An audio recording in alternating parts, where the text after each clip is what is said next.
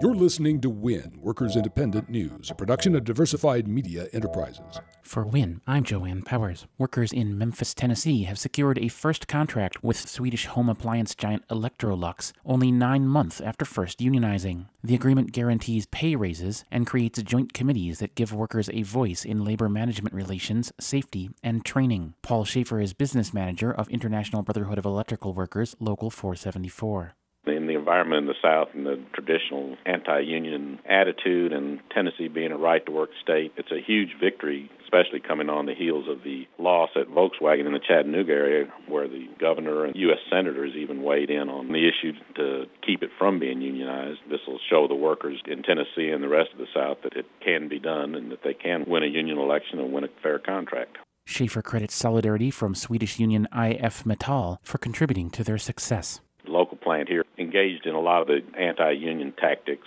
that most American companies do, which really were in opposition to the global framework that Electrolux has for employee relations and unionization. And the second time around, the Swedish union became involved. We feel like that played a big part in us winning the election. The fact that it only took us 9 months to get a first contract, Electrolux representatives from day one said that their main goal was to reach an agreement, so there was no stall tactics, none of the usual tricks that companies play during negotiations.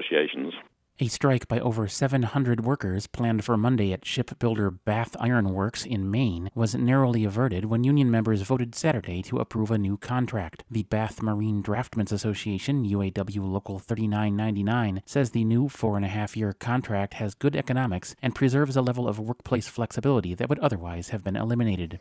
Hundreds of thousands took to the streets of France on Thursday and Saturday to oppose new French President Emmanuel Macron's dismantling of the French labor code and cuts to the social welfare system, as well as tax changes that favor the rich. Macron is moving towards a U.S.-style system of labor law that would make it much more difficult for unions to maintain standards of wages and working conditions. French unions have vowed to continue strikes and work actions next week. Entertainment industry workers outlined Macron's changes at Thursday's demonstration. We are here because the new president and the government are trying to, through executive order, break down the labor code, which since the 19th century has protected workers against the abuses of the employers. Instead of having sectoral collective bargaining, for example, over the entire entertainment industry or over the entire theater industry, each company, each troupe, each theater, each production company, each network will be able to have its own collective bargaining agreement, which leads to social dumping